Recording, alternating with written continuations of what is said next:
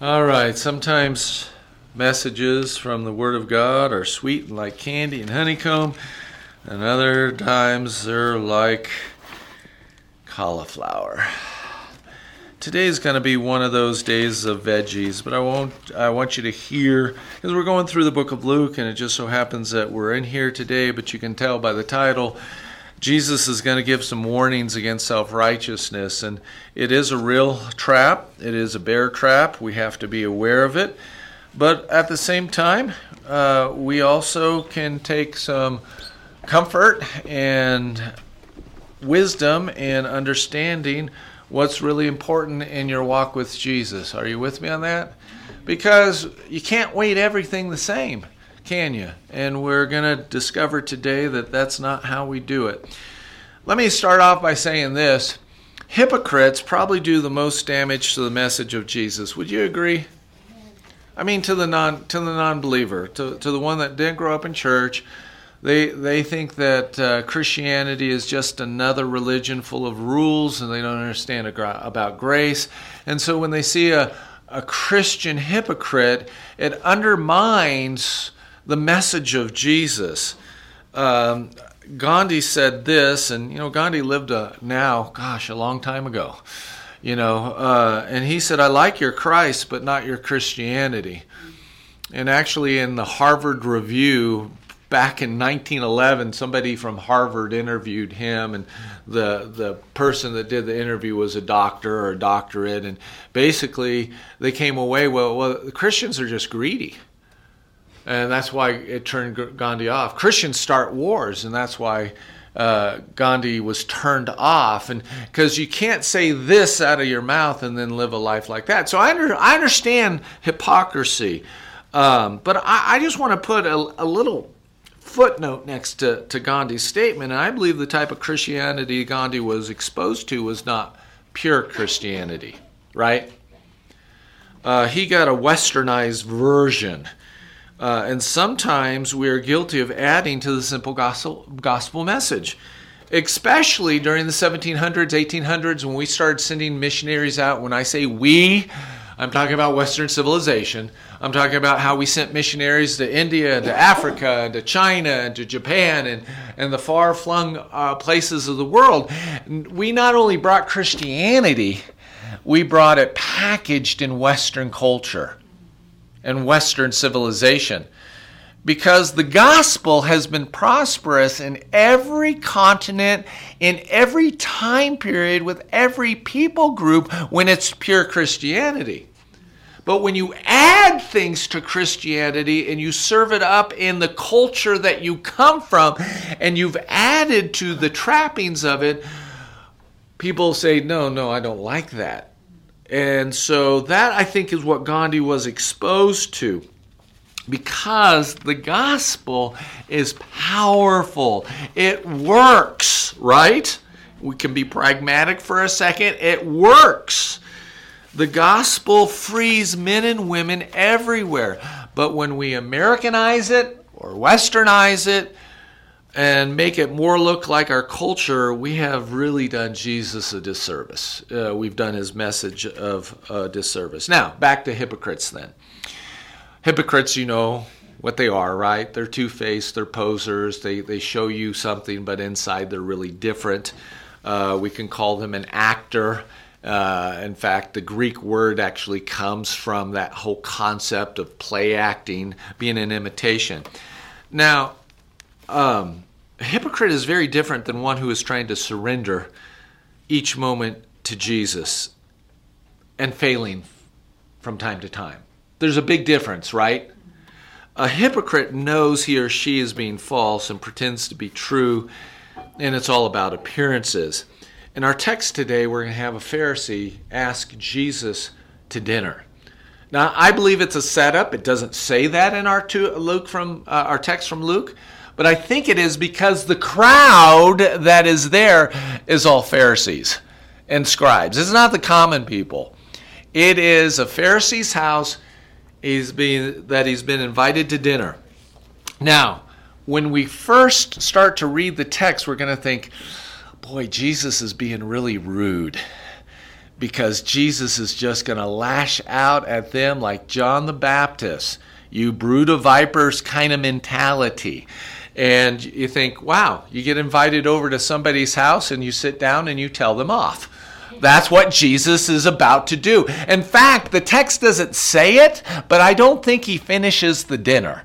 I really think that he says his piece and gets up and walks out. Now again, it doesn't say that, but you kind of get that towards the end, and you'll read it for yourself and you can surmise it for yourself. So let me put this other bit of context in it too. Jesus is running out of time. He has 4 months before the cross. So he can't dilly-dally around with words. Time is not his friend at this moment in time. So sometimes Jesus is blunt when you're running out of time. And that's a good thing. It's not a bad thing. It's a good thing that Jesus was so blunt and direct, because salvation was hanging in the balance for them. And that's why he took it so seriously. If you don't care about somebody, you don't tell them about Jesus, do you? But if you really do care about people, and you really do believe that Jesus is the only way, you're going to take those opportunities as you are presented them with the help of the Holy Spirit and love on people in the name of Jesus and give them directions on how to come into that relationship that you have with Jesus so that they can experience that too. So you have your Bibles. Turn to Luke chapter 11. We're going to start it out at verse 37, picking up exactly where we left off last week. It says this: while Jesus was speaking, a Pharisee asked him to dine with them. So he went in and reclined at table. And the Pharisee was astonished to see that he did not first wash before dinner. Jesus didn't wash! Now, let me just stop right here. It's not that he didn't have clean hands. You know, he had clean hands. It is talking about the ceremonial washing that every good Pharisee would have. And there was an elaborate way. You had to do it so many times. You had to have your hands up. You had to have your hands down. It had to be poured over. It was this big ordeal. It's for show. And Jesus walks in and sits down to table, rubs his hands maybe and says, "Let's eat." And they freak out. Why? And the Lord said to him, "Now you Pharisees cleanse the outside of the cup and of the dish, but inside you are full of greed and wickedness." Greetings, host. And then he calls them, my version says, "you fools." Now, fool in the Old Testament meant you were a sinner. Especially out of the Proverbs and out of the Psalms, fool meant that you were somebody in rebellion against God. You were deliberately sinning. You were a fool. And Jesus says, "You fools. Did not he who made the outside make the inside also? But give as alms those things that are within, and behold, everything is clean for you." We're just going to stop right there and set the stage here. Number one, they accused Jesus of ritual uncleanliness. And Jesus flips the script and basically accuses them of spiritual uncleanliness. They appear clean on the outside, but man, they are filthy on the inside. Now, this phrase, go back to the text. I don't know how your version reads. I'm reading out of the ESV, but it says, "Give as alms those that are within." Kind of a weird, cryptic statement, and just a little bit of study I've done this week, nobody really knows what it means. They think it might have been an Aramaic saying. Other people think that it's actually referring back to the word greed, because Jesus says, "You are full of greed, therefore give away your money, give alms," and that will counteract the greed that's inside. Now, in Matthew's version of this story, he basically says, clean the inside of your heart, and then the outside will follow. So just to let you know about that. So, it's just an obscure saying, but it really has to do with cleansing themselves from the inside. Now, there have been estimates that there's about 6,000 Pharisees in Israel at Jesus' time. Okay, now you know what a Pharisee was. A Pharisee was somebody who was very, very religious. They spent their entire life dedicated to the Word of God, some studying up to 3 hours a day the Word of God. And they just were to the point that it just consumed them. And they were considered the religious leaders of the day. And part of the Pharisees, so it's not a political party, it's more like a club. Okay, you had to go to the right schools and you had to do the right study, and it was about prestige. But out of the Pharisees came the lawyers and the scribes. So if you're a scribe or a lawyer, you're automatically a Pharisee. Okay, and so we don't know how many people are there that are scribes and lawyers, but we know this man was a Pharisee. And they've dedicated themselves not only to God's teaching, but to the rabbis' teachings and to the Mishnah, to the commentary on God's Word, and to the Talmud. And they were just consumed with expanding the Word of God. And so they were the religious leaders of the day. And part of the reason is this. After the Jews were exiled and they came back from Babylon, and there's about 500 years before the birth of Jesus, God does not send a prophet. There are no more prophets.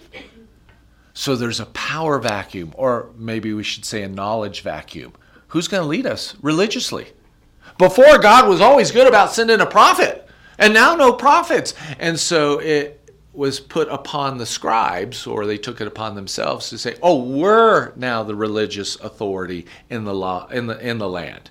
And that's how they became a position of power. And out of the groups, they probably were the best. I hate to say that, but they were better than the Sadducees. They're better than the Essenes. They're better than the Zealots. They're better than the fringe groups. And so the bulk of the people respected, honored, and venerated the people that walked around with big tassels and phylacteries, where they would write. God told them to write the Word of God on their wrist and on their head, and it was a metaphor to always be in the Word of God, but they actually took it literally, and so they made little boxes, and they put it on their head, and they put it on their arms, and if you really wanted to be a show-off, you made it bigger than everybody else's, right? It's like, the bigger the house, the bigger the box, the better I am, and so they got caught up in that. Now, Jesus rebuked them harshly. Their outside behavior wasn't lining up with their heart, and he called them those fools. And it's kind of like, how we do head, heart, hand? It's like they start with hand, and they never go back to the heart. So they're good about looking good, but their heart is unchanged. Now, somebody has once said the way to clean up a potty mouth is not to brush your teeth, right? But to cleanse the heart. Did you ever have to have your mouth washed out with soap? Raise your hand if you did. Yeah, it wasn't pleasant, was it? Now, did that really help your heart? No. How many of you saw the Christmas Story and little Ralphie comes in blind because of Lifebuoy? Okay, I'm just going off track there. The way to clean up a potty mouth is not to brush your teeth. That would be silly. That would be foolish. You have to cleanse the heart, right? And so there's a big difference. Well, I should say that's why there's a difference between a new Christian struggling with their flesh that is trying to do right, but does wrong occasionally, or maybe for a week or a month or a year. It's backsliding.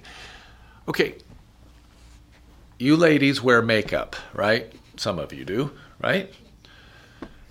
I believe that when you're a Christian and you're dealing with anger, and you have this big zit right here or a big zit right here, what do you ladies do? You cover it, right?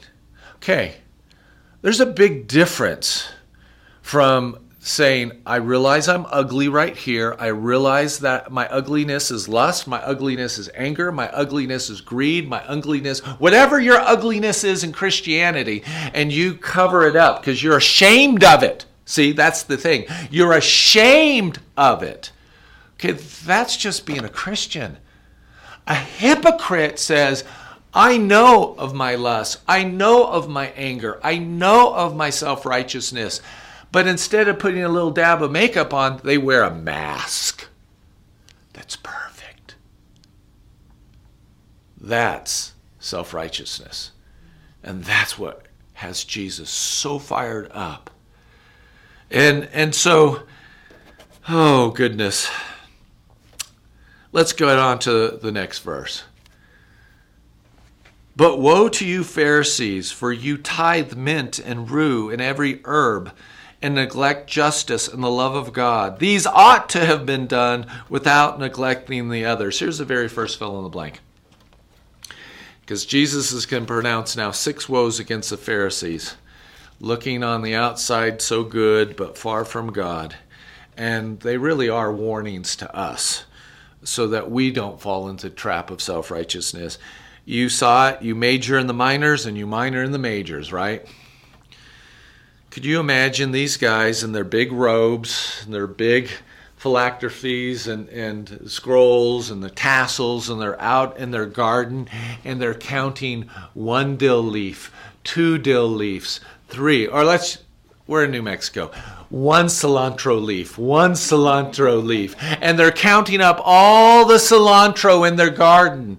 And then they come up with 534 leaves. So they take 54.3 leaves and then take it to the temple and give it. That's what Jesus is accusing them of doing. Really? Really? It's like tithing pennies. Maybe that's not the right phraseology. It's how many of you, when you get change back and you got a bunch of pennies, do you want them? Seriously, do you want them? Okay, one person does. We're going to give all our pennies to you, Mitch. I would rather leave them with the cashier because I do not want them in my pocket. Okay? Why? Pennies are worthless, aren't they? They just really are. I mean, yeah, back in the day they had real copper in them. Today they're not even copper. They're zinc. They're weightless. And yet these guys are obsessed with the pennies, but reject the weightier issues of God's word. Love, justice, mercy, forgiveness, helping the poor, doing what's right. They are so fixated on every little dot and tittle in the law, and yet they're blind. What did Jesus say? You strain out a gnat but swallow a what? Camel. Oh, my stars. In fact, in Micah, and you don't have to turn there, but this is what Micah says. It says, what shall I come before the Lord with, and bow myself before God on high? Shall I come before him with burnt offerings and a calf a year old? Will the Lord be pleased with thousands of rams, 10,000 rivers of oil? Shall I give my firstborn for my transgression, the fruit of my body for the sin of my soul? I mean, this is really a philosophical discussion here.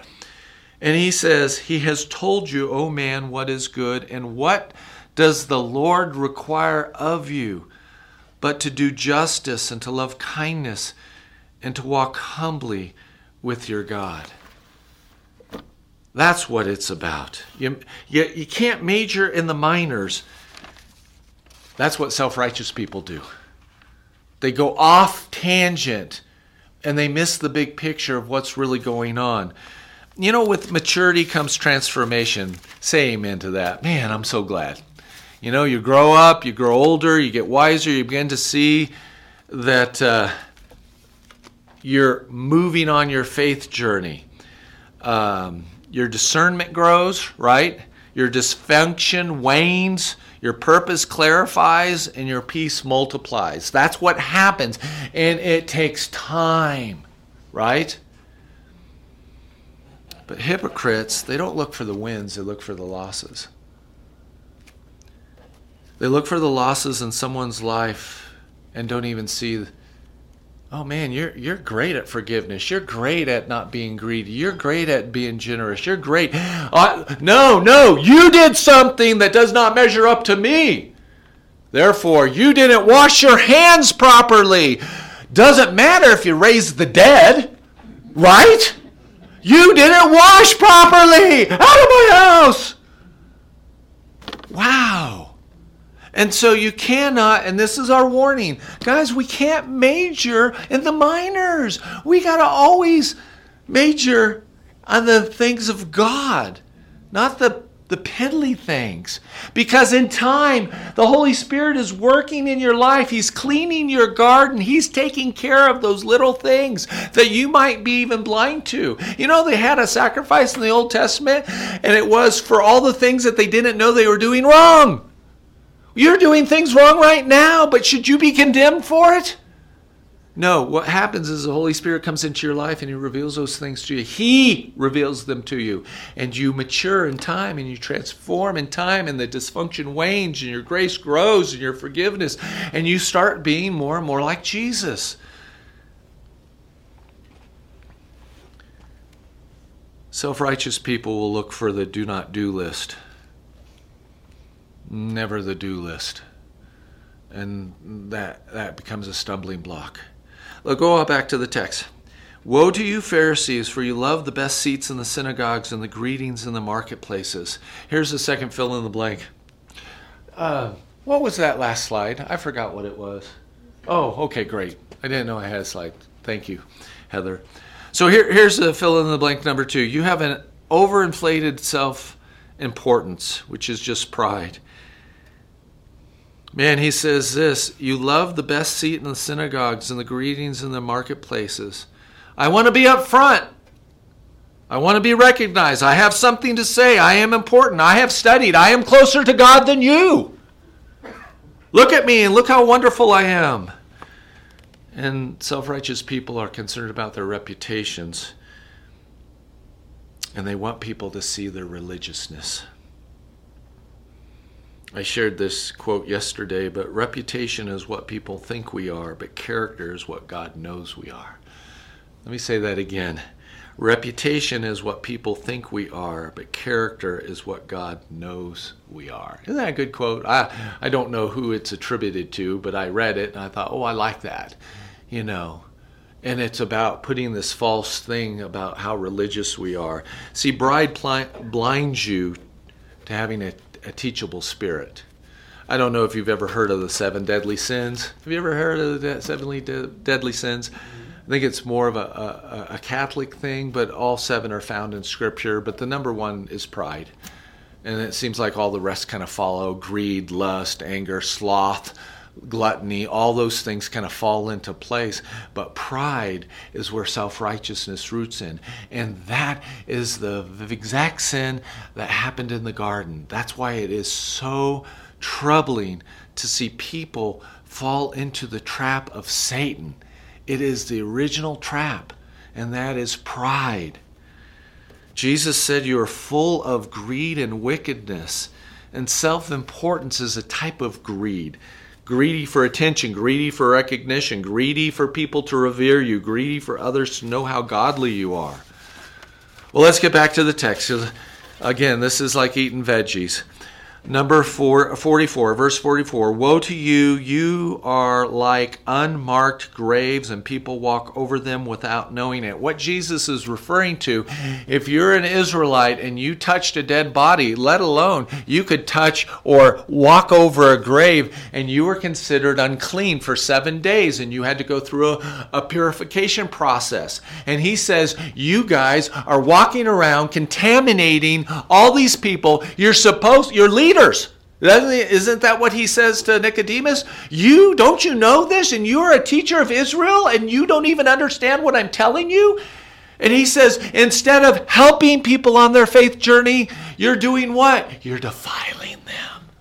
That's what self-righteous people do. So here's the next fill in the blank. You are a bad witness for Christ. You're a bad witness for Christ. Instead of helping people find Jesus, you actually push people away from Jesus. How many of you remember from your high school days Typhoid Mary? No, she wasn't in your high school. Do you remember? How many of you remember reading about Typhoid Mary? She was a cook who spread typhoid, I think in New York. I believe it was New York. She didn't wash her hands after she used the bathroom. And she was a cook. They know for certain 3 people died because of her, but the estimate's as high as over 50.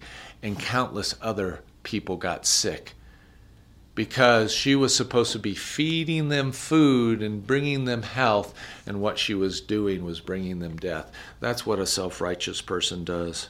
They're a bad witness for Jesus, and instead of helping people, they hurt people. They spread their ugliness of the gospel of performance, their gospel of works, their gospel of self-achievement. Remember the parable that Jesus told about the tax collector and the Pharisee? The Pharisee went down and said, "Oh, I'm so awesome, God! I give, I do these wonderful things." And then the tax collector was off in the corner with his head down, and he's beating his breast, and he said, "God, I'm a sinner, forgive me." And Jesus said, guess who went home justified? The self-righteous one? Or the sinner? You know the answer, don't you?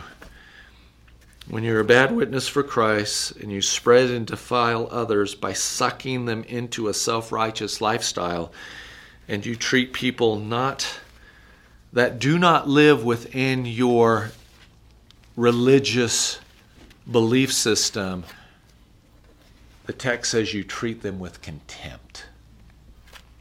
We've had people in our own lives that have treated us with contempt because we don't follow their hand washing, and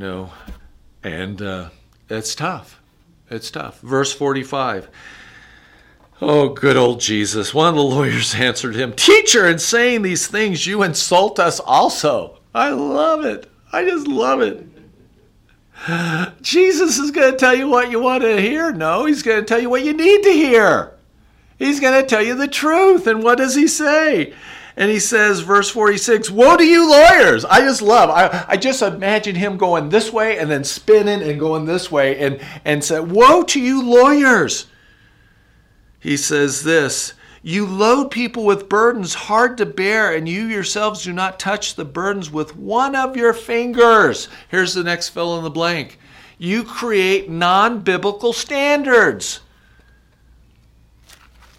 In Matthew 23, Jesus said it this way, "You tie up heavy burdens, hard to bear, and lay them on people's shoulders, but they themselves are not willing to move them with their finger." The self-righteous Pharisees interpreted and commented on God's straightforward laws into a pretzel and made life a drudgery. And God went from being a personal being that you could have a relationship to a list of rules. It's the old adage, if 2 aspirins are good, then the whole bottle must be better, right? If God's 2 rules, love God with all your heart, love your neighbor as yourself, if those 2 rules are good, then 1,000 rules must be better, right? They promote the false notions, they obscure God's truth, they pervert his righteousness for the sake of their pride. Jesus said it this way in Matthew 15. He said, "For the sake of your traditions, the way you think people ought to live, you have made void the word of God." And so self-righteous people rebuke others for not following their rules and opinions, and they pile on guilt and shame and manipulation. All right, we're bogging down. We need to go back to the text. Verse 47, "Woe to you, for you build the tombs of the prophets whom your fathers killed, so you are witnesses, and you consent to the deeds of your fathers, for they killed them, and you build their tombs. Therefore also the wisdom of God said, I will send them prophets and apostles, some of whom they will kill and persecute, so that the blood of all the prophets shed from the foundation of the world may be charged against this generation, from the blood of Abel to the blood of Zechariah, who perished between the altar and the sanctuary. Yes, I tell you, it will be required of this generation. Here's probably the biggest thing that self-righteous people do. And if you're guilty of it, I'm going to come and slap you upside the head, okay? Here it is. Here's the next fill in the blank. You tear others down to elevate yourself. You tear others down to elevate yourself. Attack the righteous. That's what happens. Poor Zechariah. He was a prophet. God told him, go tell the people, you need to repent. You need to get right. And the king said, I don't like that message. So stone him. And he was actually at church, if you want to say. He was at church when he got affronted, when he got accosted. He was at church. He was in the lobby when it happened. He was in the sanctuary, not in the sanctuary. He was in the court of the sanctuary when they stoned him to death. And Jesus said, you guys are going to be guilty. It's like when you're kind to a self-righteous person, they turn and tear you down. They turn and tear you apart. Now, back to the text, verse 52. Woe to you, lawyers, for you have taken away the key of knowledge. You did not enter in yourselves, and you hindered those who were entering. The next fill in the blank is you complicate the simple. You complicate the simple. And that would be just God's word or the gospel. How hard is it? Love others and love God. Die to your flesh, live for Jesus. Pretty simple, right? Pride and greed and lust and anger and gluttony and sloth, those are hard issues that defile a man. Not because I didn't wash my hands or some other trivial little thing. You know how complicated it would be for me to go to my pomegranate bush tree and open them up and count every little seed and give a 10% to the Lord? And yet that's what they focus on. And then give nothing to my hungry neighbor? That's what they're guilty of. They're guilty of the big hard issues. God says no idols, so you have to get rid of everything, because anything could be an idol, right? Hey, God said no idol, so you got to get rid of this and you got to get rid of this. Well, it's not an idol to me. Oh, but it is. No, it's not. It's a heart issue. I have no problems letting my Harley sit in my garage for a year. It's okay. Well, you have to get rid of it because it's becoming no, it's not. It's not. My sewing machine's not an idol. Right now it's a curse, but that's another thing. I'm learning it. See, if you extrapolate and you expand God's love God, love others, and now everything is an idol, then you have to get rid of everything. That's an easy way to live, right? Let's just have 1,000 rules, and then we can all be perfect. That's not what God wants. God wants your heart. He wants a relationship with you. All those things will be added unto you, right? Seek what? The kingdom first. And all those other things will be beautifully added onto you. Self-righteousness is a trap of the devil, isn't it? It's a trap of the devil. Then he goes on, verse 53, as he went away from there, the scribes and the Pharisees began to press him hard and to provoke him to speak about many things, lying in wait for him to catch him in something he might say. That's what self-righteous people do. There's no fill in the blank, but they want to trap you in something that you say so they can justify their righteousness. Now, what's our takeaway from all this? I mean, this is not an FTD, pick me up flower bouquet kind of message. It is, Jesus is warning us. Because the longer you walk with Christ, the easier it is to kind of feel superior to those newbies that are coming up. You know, new Christians, they have dirty diapers, don't they? Yeah. Does Jesus ever tell you to clean the fish before you catch the fish? No, you catch the fish and then God cleans the fish. God caught all of you, hopefully. God caught you, and now you're in this process of sanctification, fancy word, of discipleship, of dying to self and letting God live in you. Amen? And it's a process. You will never get to a point where you will flip the switch and say, I've arrived, I'm done, I'm perfect, I'm great. That's what self-righteous people do. They start trusting in their works again instead of the cross of Christ. Never do that. You have to pursue Jesus. If you're doing any one of these things, stop it. If you're pursuing a list of rules and not pursuing a relationship with Jesus, you've lost already. You will fall into the trap of self-righteousness. It is a 400-pound steel bear trap that will nip you, and the only way out is to chew off your ankle, okay? And that's why you have to pursue not rules, but pursue Jesus. And then you know what happens? When you're living life and you work at a public place and people know you're a Christian, but you lose your anger one day, but 99% of the time you're okay, do you know what? They see that as real, as authentic, as transparent, especially if you have a chance to come back and say, I'm sorry for blowing up at you, boss, and calling you names behind your back. Oh, you did what? That's not hypocrisy, that's makeup. Wear makeup. I'm okay with wearing makeup. If you know what I mean right now.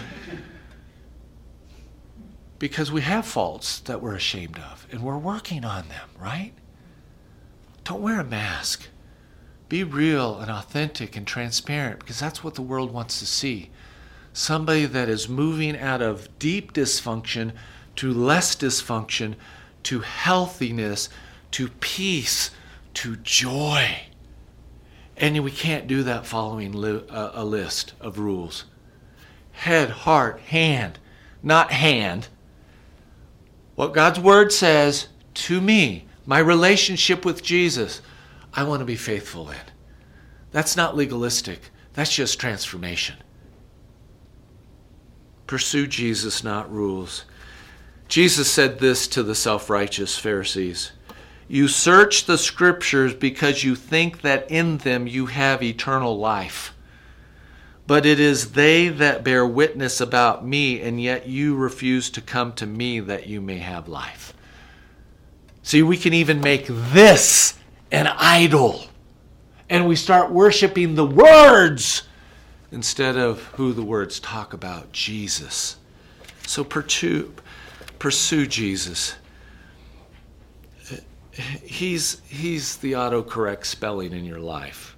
I know some of you don't like autocorrect spelling, right? You hate it. You probably all hate it.